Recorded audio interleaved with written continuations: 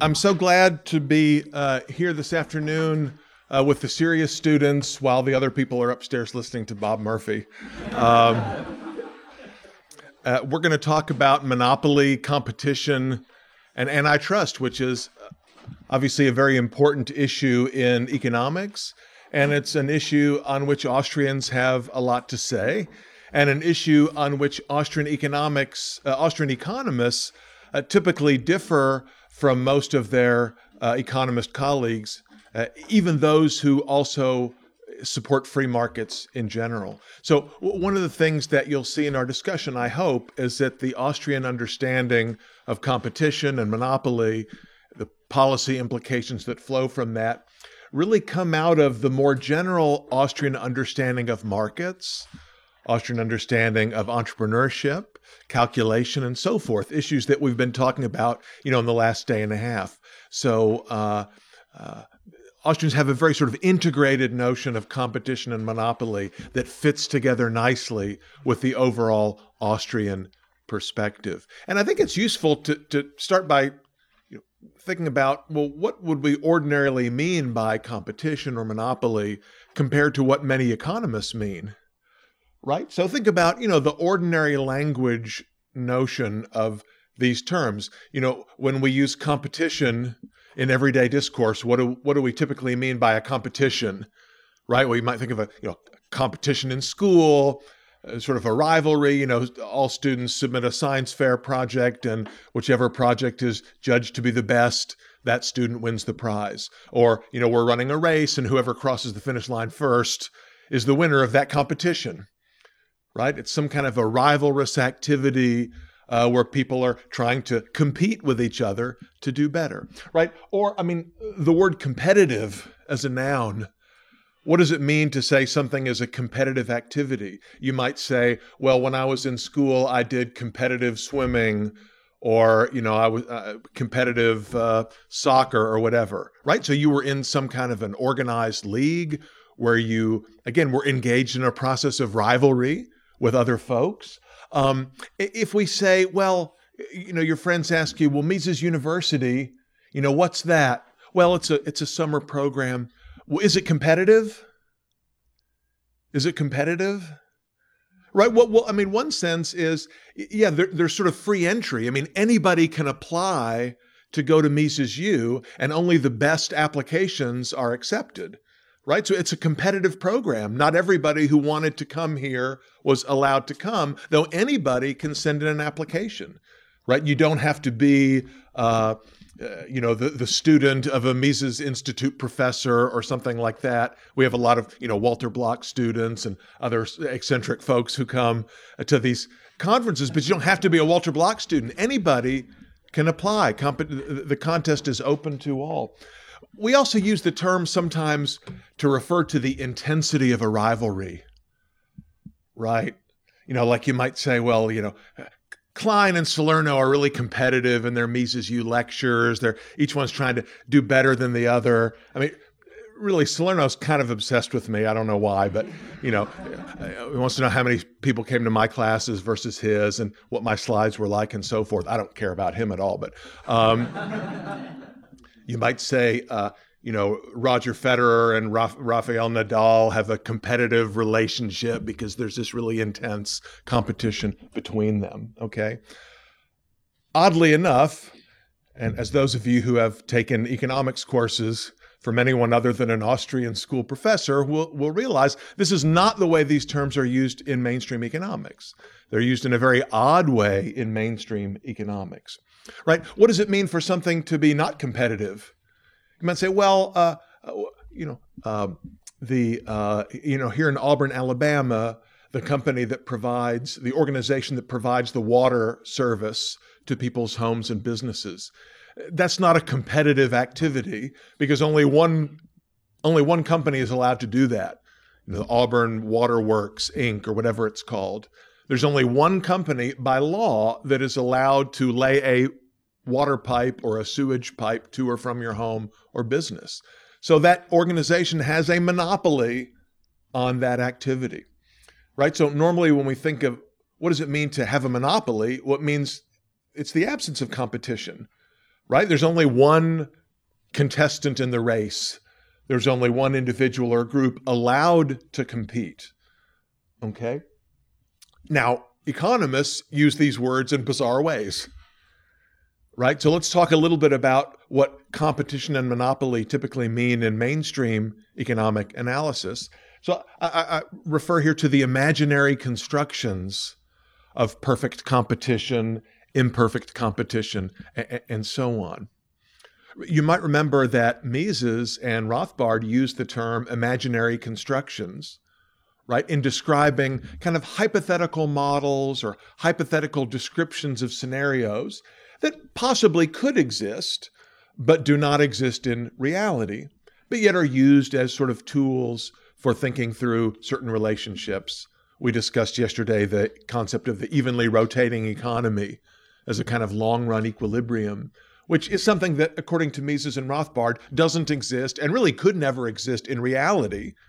But it's a useful imaginary construction that we can use to sort of think through certain relationships, difference between profit and interest, for example, in the ERE.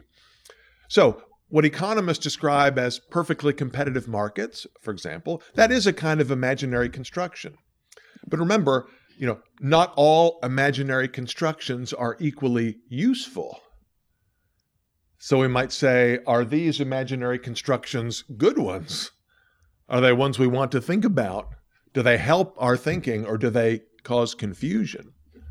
So what does it mean? How are these different kind of imaginary constructions defined? How are they distinguished from each other? Well, what mainstream scholars typically do is they say, well, different markets can be characterized according to certain conditions, right? Are the products that different firms offer exactly the same? Are they close substitutes? Are they very different? Are there lots of buyers and sellers or just a few buyers and sellers? Is it easy to enter and exit, or is it difficult, costly to enter or exit that industry? Does everybody know the same thing as everybody else? Perfect information. Or do some people know things that other people don't? Imperfect information. So the idea is by characterizing markets according to these kinds of criteria, we can say whether a market is competitive or not. So, for example, perfect competition. This is a model that most of you have studied before in school. People say, well, the wheat market is perfectly competitive or almost perfectly competitive because you have, it's just wheat. Everybody's selling the same wheat. And there are lots of buyers and lots of sellers, and anybody can become a wheat farmer, and anybody who's a wheat farmer can quit and go become an economics professor or whatever. In fact, none of those things are strictly speaking true, especially nowadays, because there's organic wheat and GMO-free wheat, and there's lots and lots of different kinds of wheat. And actually, it turns out it's not super easy to become a wheat farmer. If you aren't already one, there's a lot of capital requirements and so forth. But a market like the wheat market seems to be different from, for example, the market for streaming video, where you have, people say, well, it's a duopoly with Netflix and Amazon Prime. I forget what their market share is now, but between the two of them controlling a large share of the market for streaming video.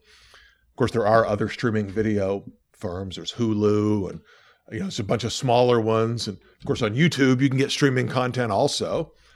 But people might say, look, if in streaming video, you have two giants and really nobody else matters. And in that way, it's not like the wheat market where you have lots of small firms. Here you just have two giants, right? You might think of, Apple and Samsung as having sort of a duopoly in the handset market. Or people would say in the market for internet search, it's a monopoly, right? One firm so dominates that industry that its name has become the verb for doing the thing that you do with that product, right? So yeah, there's Bing, and I don't know, there's probably a few other search engines out there, but Google so dominates the market for search that it is common to characterize Google as having a monopoly, according to sort of this mainstream way of thinking about markets. But is that the right way to think about competition imperfect competition or even pure monopoly. I'm going to argue, following the logic of the Austrian tradition, that these are not useful ways to think about markets. How many of you have seen this kind of diagram before?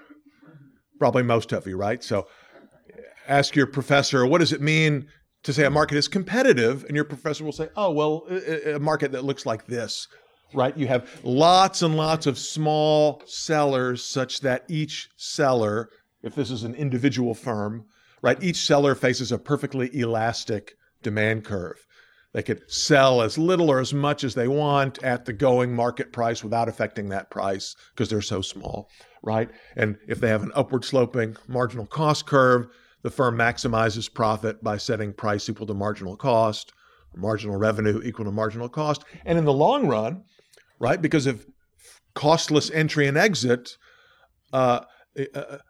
this will drive the market price to the level where it's just at the minimum of average total cost, right? So in the long run, in this kind of hypothetical scenario, in this imaginary construct, you get not only prices equal to marginal cost, sort of allocative efficiency as they call it, but also you get output produced at the minimum of average cost, the cheapest possible way that we can get stuff produced. So we have like perfect efficiency, right? This is like the nirvana world. This is like the best you can possibly get.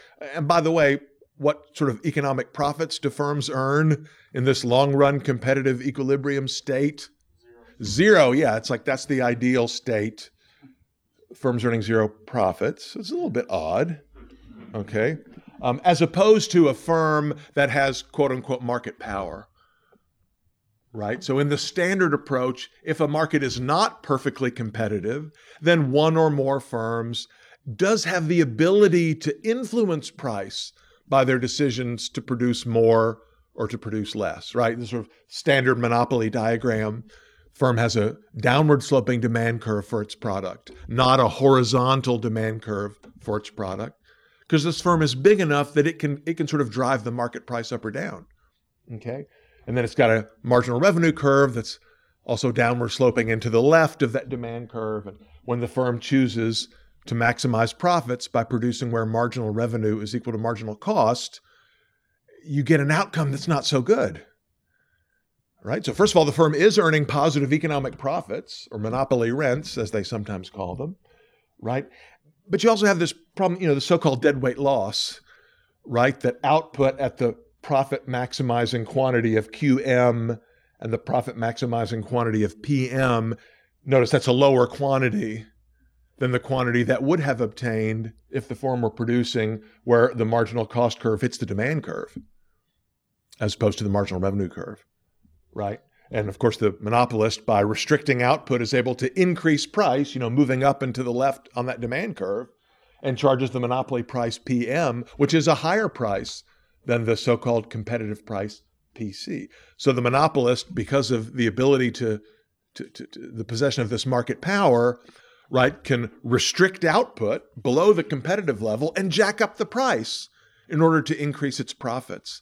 And this leaves consumers worse off than they otherwise would be, right, in a world that is more competitive, quote unquote. Most of you have probably a lot of you probably see these kind of diagrams in your nightmares. Okay, if this is new to you or it's been a long time since you've seen these, you can find a million examples with a Google search. Okay, this is all the stuff that's in all the sort of standard textbooks. So, but let's try to think through it a little bit more, and then we'll develop some applications.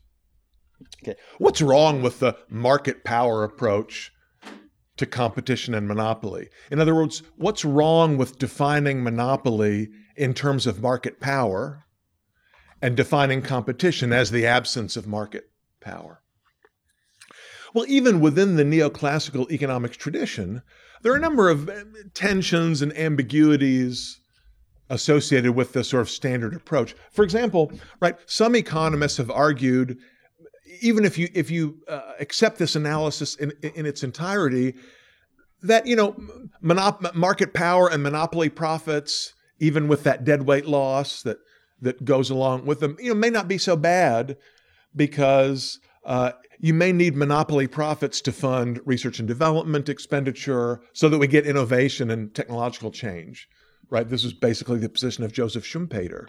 Okay, that ideally we wouldn't have any monopoly, but if markets were perfectly competitive in this way that I've described, all firms would earn zero economic profits. There wouldn't be anything left over to develop new stuff. We wouldn't have iPhones and so forth because you need those retained earnings. You need big companies with lots of retained earnings so they can fund innovation. The other problem that this kind of analysis typically leaves out is it really doesn't say anything.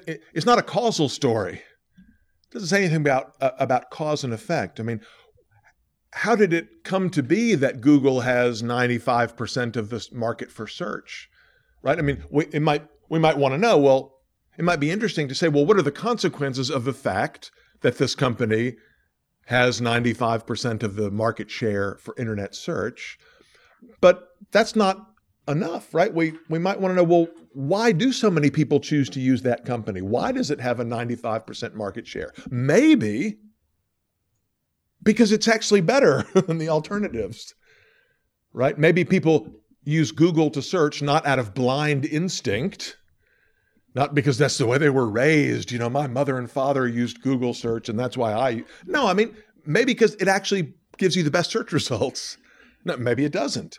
Okay, but it might be that large market share is a consequence of some kind of superior performance offering a better product to the market, rather than saying, oh, that firm has a lot of profits because it has a high market share. That may be getting the causality reversed, okay? There are other critiques. For example, it might be that a firm with a very large market share has a disincentive to increase its prices because if it did so, other firms would come into the market, firms that aren't currently in the market but could be in the market. So potential competition may deter some sort of aggressive behavior by firms, even if that competition is not even if it's not actually in play at the moment. There's big literature on so-called contestable markets, which takes this perspective. But leaving all that aside, I think we can offer some more fundamental, Austrian-style criticisms of the market power approach. Right? I mean, first, if you just sort of think it through logically or praxeologically, this distinction between a perfectly elastic demand curve and a less than perfectly elastic demand curve doesn't totally make sense, right? Because consumers don't buy, producers don't make, we don't exchange in markets, infinitesimally small units on which we can perform calculus, right? I mean, there's not a smooth, continuous demand curve. All demand curves are choppy, and no firm faces a literally perfectly elastic demand curve. It's a point that Rothbard makes. Even the little teeny tiny wheat farmer does face a downward sloping demand curve. It's not downward sloping by very much. It's not very steep, okay? But I mean, even conceptually, the distinction is something that should make us uncomfortable. Second point is, there's sort of a strange notion of efficiency bound up in the claim that a firm which produces less than you could imagine it might produce is somehow reducing overall well-being in society. Right? That there's some kind of an efficiency loss from a firm producing less than the maximum amount it could produce and charging a higher price than some alternative price it could have charged, right? I mean, I always find it odd that when people talk about, pick a firm of your choice, Microsoft or something, that Microsoft produces, it doesn't provide as many copies of some piece of software as it could, because that allows it to charge a higher price. And it would be better if it produced more. I think, well, what about Tom Cruise?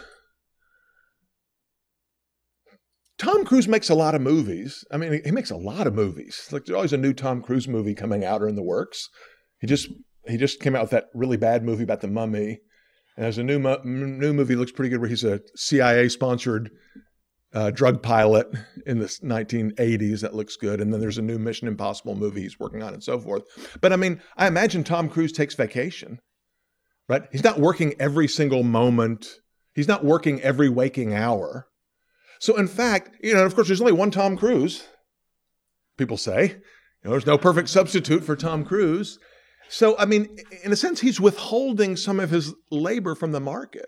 He has a monopoly on being Tom Cruise. He's the only provider of Tom Cruise hours, right? So by providing less than 16 hours a day of Tom Cruise acting services, he's withholding some units of that good from the market so he can charge a higher price, right? If he were working 24/7, he wouldn't make as much from each movie, I guess. Right? But nobody would think, we would increase social efficiency by enslaving Tom Cruise and forcing him to work on whatever projects and however many projects we as a society want, that would be more efficient. No, we recognize that Tom Cruise has the perfect, so from a normative point of view, he has the right. And from a social welfare point of view, it makes sense that he would be able to be in control of his own labor, right? So why would it make sense that Microsoft should somehow be compelled to produce more units than it wants to produce because someone else claims that would make them better off? Well, that would make the owners of Microsoft worse off. And without being able to perform interpersonal utility comparisons, how can we say that that's sort of social welfare enhancing? Okay. Another point is that we say that, some demand curves are more elastic than others. And if the demand curve facing the firm is less elastic, that gives it more market power. And this is somehow reducing consumer welfare because it allows for monopoly pricing and so forth. Well, elasticity of demand is endogenous. Right? What is elasticity of demand? Well, that reflects consumers' willingness to buy certain quantities at certain prices, right? You all know what elasticity is.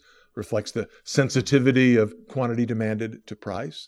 But consumers are free to choose whatever elasticity they want, right? The elasticity of demand is something that comes from the voluntary decisions to buy or not to buy by all the consumers in the market. So consumers have chosen, they've given that firm an inelastic demand curve. So how can we say that a firm that then acts in its interests according to the elasticity of demand is somehow violating consumer sovereignty or taking advantage of the consumers? That's where the elasticity of demand comes from, is the consumers. Okay. So what is then a more reasonable way to think about monopoly?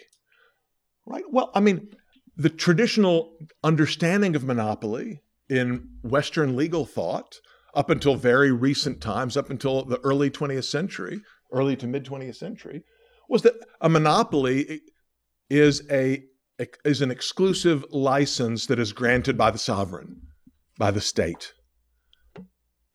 Okay? The British East India Company had a monopoly on legal trade between UK and the East Indies. There were smugglers who also engaged in that kind of trade, but if you were caught, you would be arrested or killed. Right? By law, only one company could engage in that kind of trade, just as by law, only one company can provide water and sewer services in Auburn, Alabama. Okay, so a patent is a kind of a monopoly, right? It's a temporary monopoly, a 17-year privilege granted by the state in the U.S., 17 years. Nobody else can produce a product that, meets certain characteristics because you have a patent. An exclusive grant or charter from the king, some kind of a license. Tariffs and quotas can also be a form of monopoly privilege as well. But the point is that monopoly is something that is granted, monopoly power or monopoly privilege is something that is granted to a firm by the state.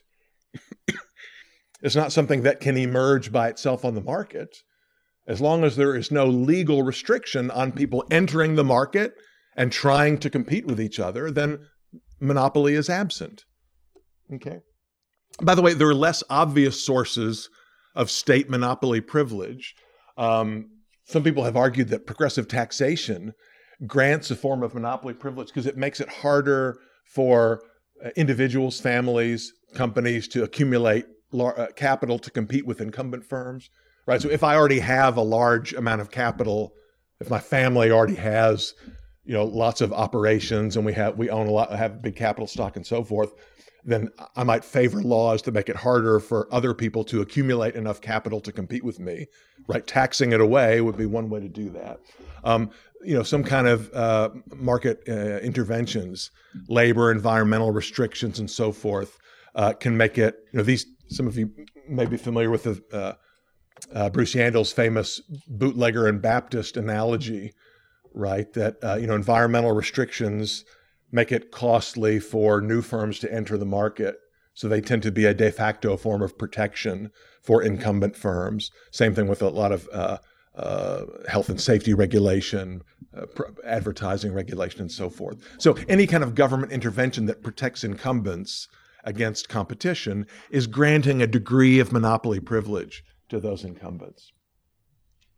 So, in the mainstream perspective, right, what do you do if you encounter a market in which some firms do have monopoly power, in which there are some downward sloping demand curves? Well, there are two options, right? One is price regulation or quantity regulation, right? We say, if I draw this diagram, it proves that the competitive price would be $10 per unit, but you're actually charging $15 a unit, which is a monopoly price. Therefore, by law or by statute, you must charge $10 for your product. Okay, so the regulator could just force a firm to behave as if it were a perfectly competitive firm. Of course, if you think about it even for 5 seconds, it doesn't sound like a very good idea. I mean, how would the regulator know what the perfectly competitive price and quantity is? Right? It's sort of a wild guess. You don't even need to invoke sophisticated Hayekian arguments about tacit knowledge to realize that it would be practically impossible to know whether the price regulation is going in the right direction, whether you're anywhere close to what some imaginary ideal price would be. There's also the sort of comparative institutional point.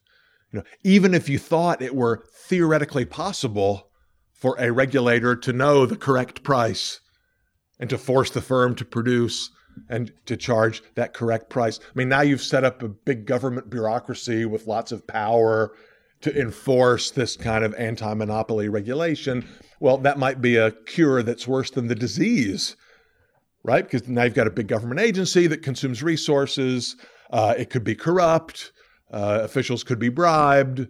Just could make a lot of errors. I mean, you might be introducing a lot more distortion into the market than the distortion that you're allegedly trying to correct by, by compelling certain prices or other behaviors. So partly recognizing that price regulation is practically not feasible, many economists have argued instead that, what the law should do is try to prevent monopolies from being formed. But of course, that kind of policy, so-called antitrust policy, only makes sense if you think that monopoly is a large market share, right? If you believe in the common law notion of monopoly as something that is granted by the state, then you don't need more state policy to break up those monopolies. All you need to do is not grant them in the first place. Okay, but if you believe that monopoly just sort of naturally emerges, and then you get companies like Google that a lot of people use because their product's so good, then the government needs to do something about that. It needs to split Google up into, Google East and Google West, or, search engine Google and, Google Maps needs to be a separate product and it can't be part of the same parent and so forth, right? So, every sort of developed country has some kind of competition policy or competition laws, they call it. Something similar to the antitrust laws. I'll use the U.S. as an example because it's the best known case, but the Sherman Act from 1890, this is an act of Congress, right, which outlaws what are called restraints on trade through monopolistic practices, meaning a firm or a group of firms that decides to offer less product on the market than some diagram on the blackboard would say could be offered. Well, that's an illegal restraint of trade. Okay, there are other later parts of the legislative package that outlaw so-called vertical restrictions, like a wholesaler agreeing to supply to a retailer only on the condition that the retailer charge certain prices or not deal with other wholesalers or something like that. A bunch of laws about so-called predatory pricing, allegedly charging below your costs in order to affect another competitor. So, practical problems with this approach to using government policy to break up monopolies, right? So, first of all, as we said before, right, large market share is typically the consequence rather than the cause of superior financial performance, which calls into question the rationale of the exercise. The problem is, antitrust law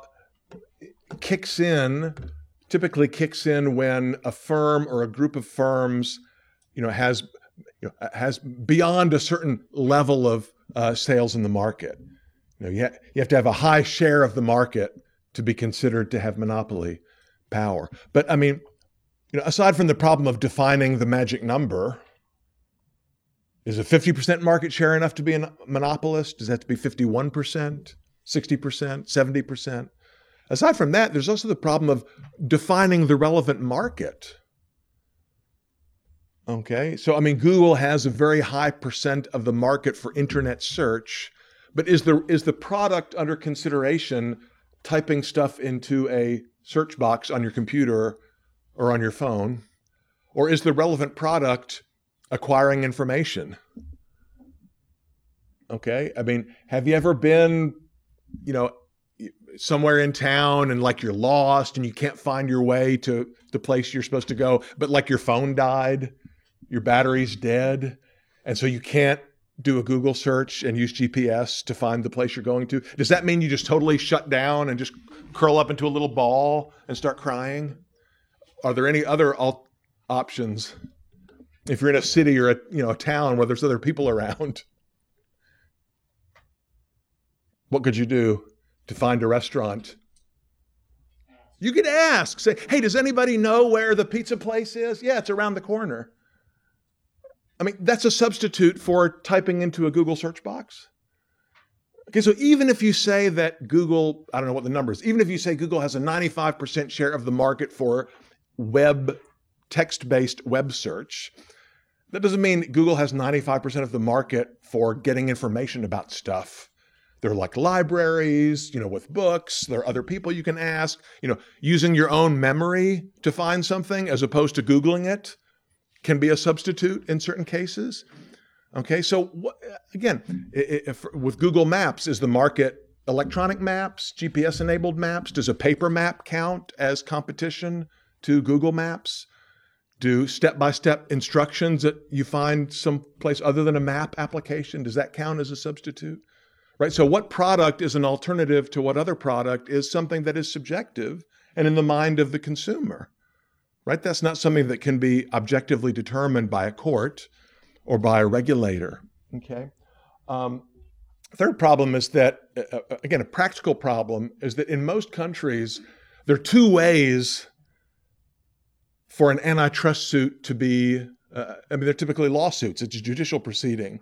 For antitrust suits to be started, one is the government regulator in the U.S., the Antitrust Division of the Department of Justice or the Federal Trade Commission initiates an antitrust proceeding.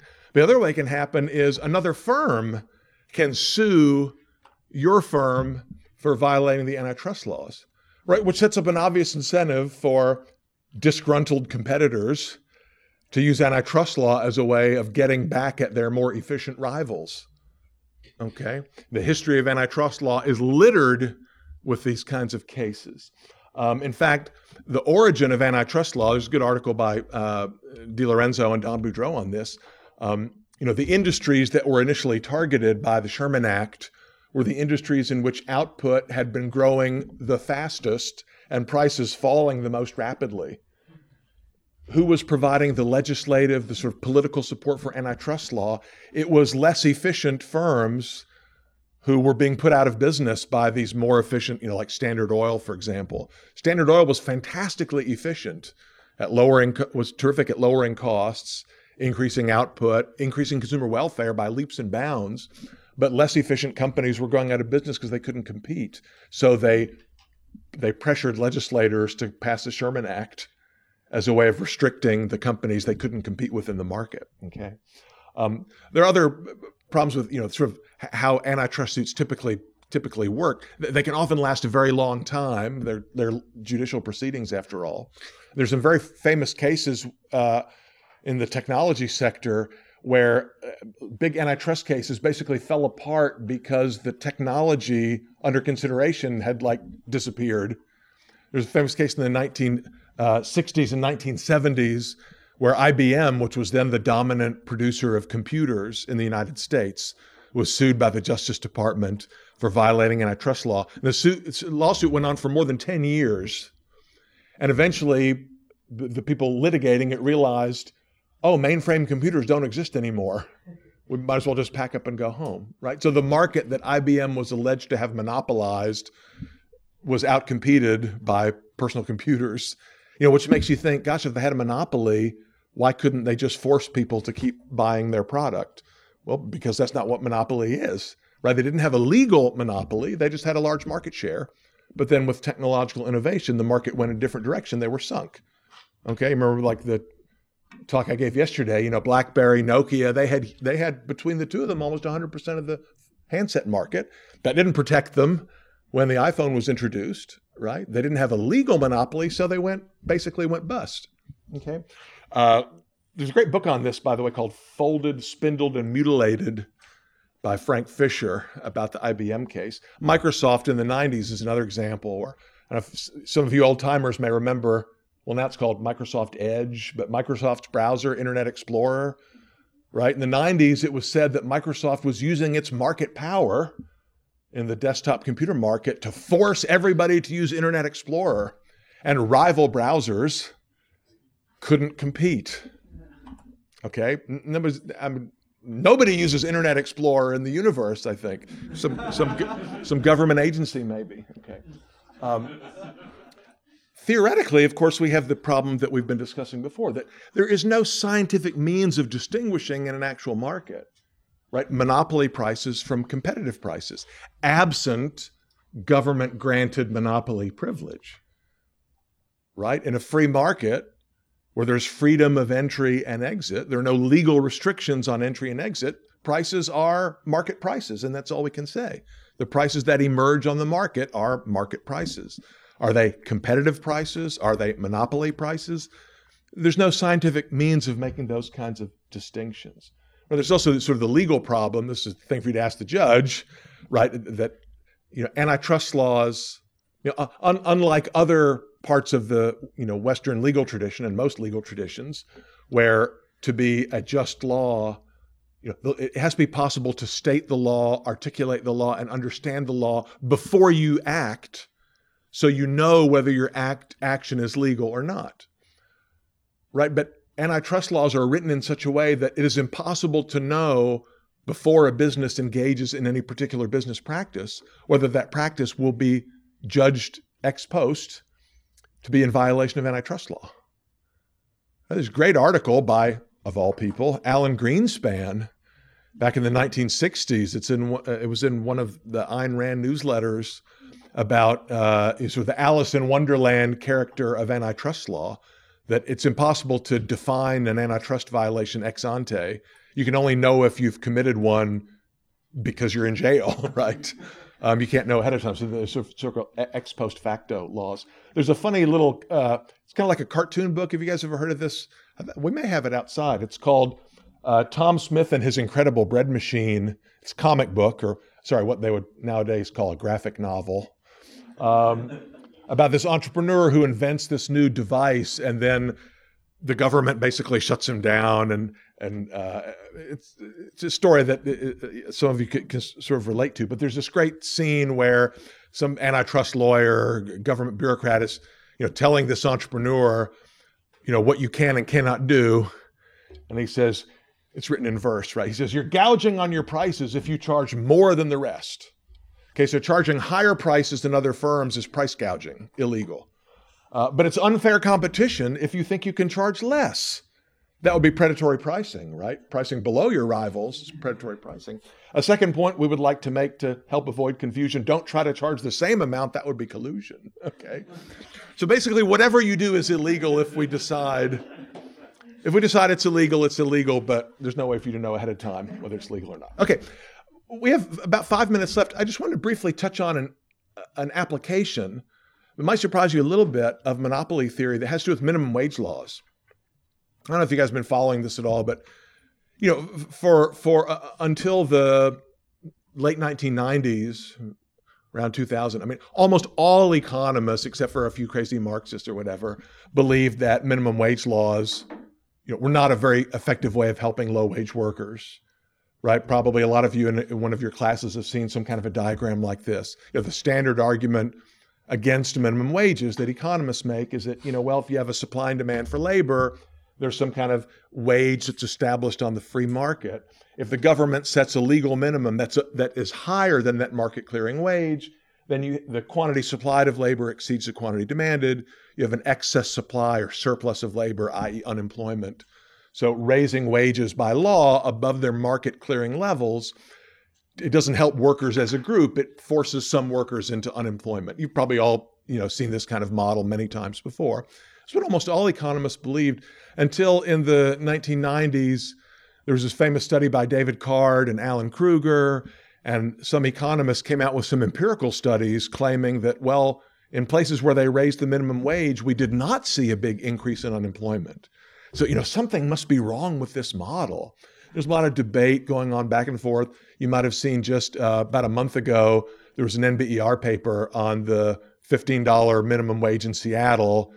The research had been commissioned by the City Council of Seattle, and when these distinguished scholars, mainstream scholars, came out with this analysis showing that employment had gone up in Seattle after they passed a $15 minimum wage, the City Council immediately denounced the report and went and looked around for somebody else to write a report supporting the $15 minimum wage. But the question is, since most economists believe this, what's a possible economic rationale for minimum wage laws, among people who are sort of economically literate? Well, I struggled to answer that question myself because I talked to some of these economists who did these empirical studies, and they said, well, our data show that the minimum wage does not create unemployment. I said, well, don't you believe that the labor demand curve slopes down?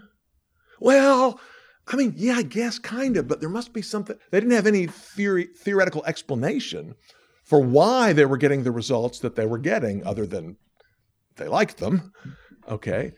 But just in the last few years, we're starting to see a new kind of theoretical argument that has to do with monopoly, or actually what the related concept of monopsony. You guys heard about monopsony before, right? So monopoly, according to the standard view, is the condition in which you have just a single seller of a good.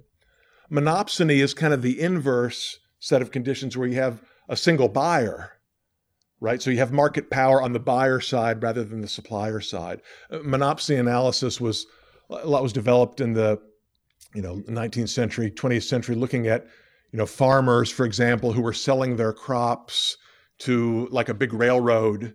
There's only one railroad that will buy the crops from the farmers and deliver it to the city to be processed or whatever. And because there's only one powerful buyer and the sellers have nowhere else to go to sell their stuff, they're forced to accept a lower price than they otherwise would if there were lots of buyers competing, right? So in the standard analysis, when you have a monopoly seller, you get prices that are higher than the market clearing, than the competitive levels. In the monopsony story, if you have a single buyer, you get prices that are below the competitive levels, and this harms the sellers. So it's kind of the inverse of monopoly. There's a diagram that depicts this kind of situation it's kind of analogous to the monopoly diagram, but flipped around a little bit, right? You've got the sort of normal demand curve, but in place of the normal supply curve, you have a upward sloping marginal cost curve of the monopsony buyer, which is more steeply sloped into the left of the supply curve. And so the point is, in a competitive market, let's say there's a market for labor. So let's say there's factory town. There's only one employer in town. Every employee has no choice but to work for that employer. So the idea is to maximize profits. That employer is going to set the wage where sort of its marginal input cost is equal to the marginal revenue that's generated by that labor, marginal revenue product. And so under competition, according to this story, you would get an equilibrium outcome of price W prime. The wage would be W prime, and the quantity of labor hired would be L prime, right? That's where supply and demand intersect, is supply and demand for labor. But, so that's like the previous diagram, right? But because you have a monopsony buyer, a monopsony employer, that's not what happens in this market. The employer restricts employment to level L and pushes the price down to W. So the monopsony buyer buys less than you would have in a competitive market and pays a lower price you would get in a competitive market. This has now been embraced by the fight for 15 crowd, at least those who know anything about economics, right? The mainstream economists among the fight for 15 crowd, they say, well, this is what's going on. This is why it's okay to have minimum wage laws, because in reality, in the market, it's not competitive. We don't have competitive labor markets. We have these big monopsony buyers of labor. We have large companies, and they can pay workers whatever they want, i.e. much less than what the workers would get in a competitive situation. Therefore, with minimum wage laws, you're kind of pushing the wage closer to W prime. You're raising the wage to be closer to the competitive wage, just as monopoly regulation would lower the monopolist price closer to the competitive price. Okay? If you look at the most recent edition of the Economic Report of the President, the 2017, January 2017 issue, there's a chapter on labor markets where the authors, who are all distinguished mainstream economists, embrace this monopsony argument for minimum wages. What's wrong with it? There's quite a few things that are weird about this argument. Okay, I mean, first, the whole the monopsony argument is itself a little bit odd, and it suffers from the same kinds of problems that we raised before about monopoly, right? I mean, all supply curves are upward sloping. There's no such thing as a perfectly elastic supply curve. So just as we said with monopoly, as the Rothbard point, there are just output prices. We can't distinguish competitive prices from monopoly prices. Namely, in labor markets, absent government intervention, there are the market clearing wages. We can't say whether those are competitive wages or monopsonistic wages. There's no way to distinguish that in the market, right? So the point is, if it's really true that there's a particular employer in town only offering less than the equilibrium, than the competitive wage of workers, then that should be an incentive for new firms to enter the market and bid those workers away, right? In other words, if a worker produces, $15 an hour worth of output, and an entrepreneur is only paying $12 an hour, well, that's making a nice profit for the entrepreneur. But then another entrepreneur would want to come in and offer these workers $13 an hour, because you're still getting something worth $15 an hour and only paying $13, and you'd make some money in that deal. And then somebody else would come along and say, oh, I'm going to offer $14, right? So the wages would be bid up to their competitive levels in the absence of legal restrictions on entry by potential employers. Okay. In fact, if you think about it practically, right? So we're not talking about the wages of, skilled computer programmers. Minimum wage law applies to, fast food workers. And I mean, this is at the very bottom of the labor market. So this is primarily unskilled labor. So the argument that we're supposed to believe is that in a town, even in a little town like Auburn, Alabama, right? What are some of the minimum wage jobs? Well, walk down Magnolia Avenue and you'll pass by, what do you pass? Chick-fil-A, Chipotle, Domino's, Subway, McDonald's, all the way down to Toomer's Corner there. I mean, those are all those restaurants, all those fast food places pay the minimum wage. There's lots and lots of other occupations here in town that pay the minimum wage. But we're supposed to believe that either there's only one employer in Auburn that will is interested in minimum wage labor, low wage labor, or that every single employer in town, they meet secretly in a private room and agree that nobody will pay more than $6 an hour. Okay, I mean, it's because low wage labor is very non-specific, and you don't need a lot of training to perform most minimum wage jobs. So there's a huge amount of competition among employers for minimum wage labor. And it's simply not plausible to think that there's a monopoly, a monopsony, or a cartel of employers all agreeing, forcing the wage down below its competitive level. The model doesn't make any sense as an application to the labor market. Okay, so I'm actually running a little bit over time here. So to summarize, what's the right way to think about competition? A process of rivalry among firms or among employees, right? Who are free to compete as they see fit within some sort of a legal framework. Now, that might mean just a few firms, or it might mean a lot of firms. It might mean large firms or small firms, highly profitable firms or firms that are not very profitable. There might be a lot of entry and experimentation and growth, or it might be a relatively stable market.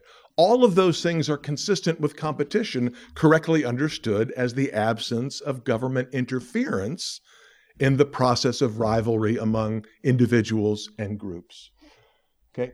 Government attempts to limit monopoly power cannot possibly improve overall well-being.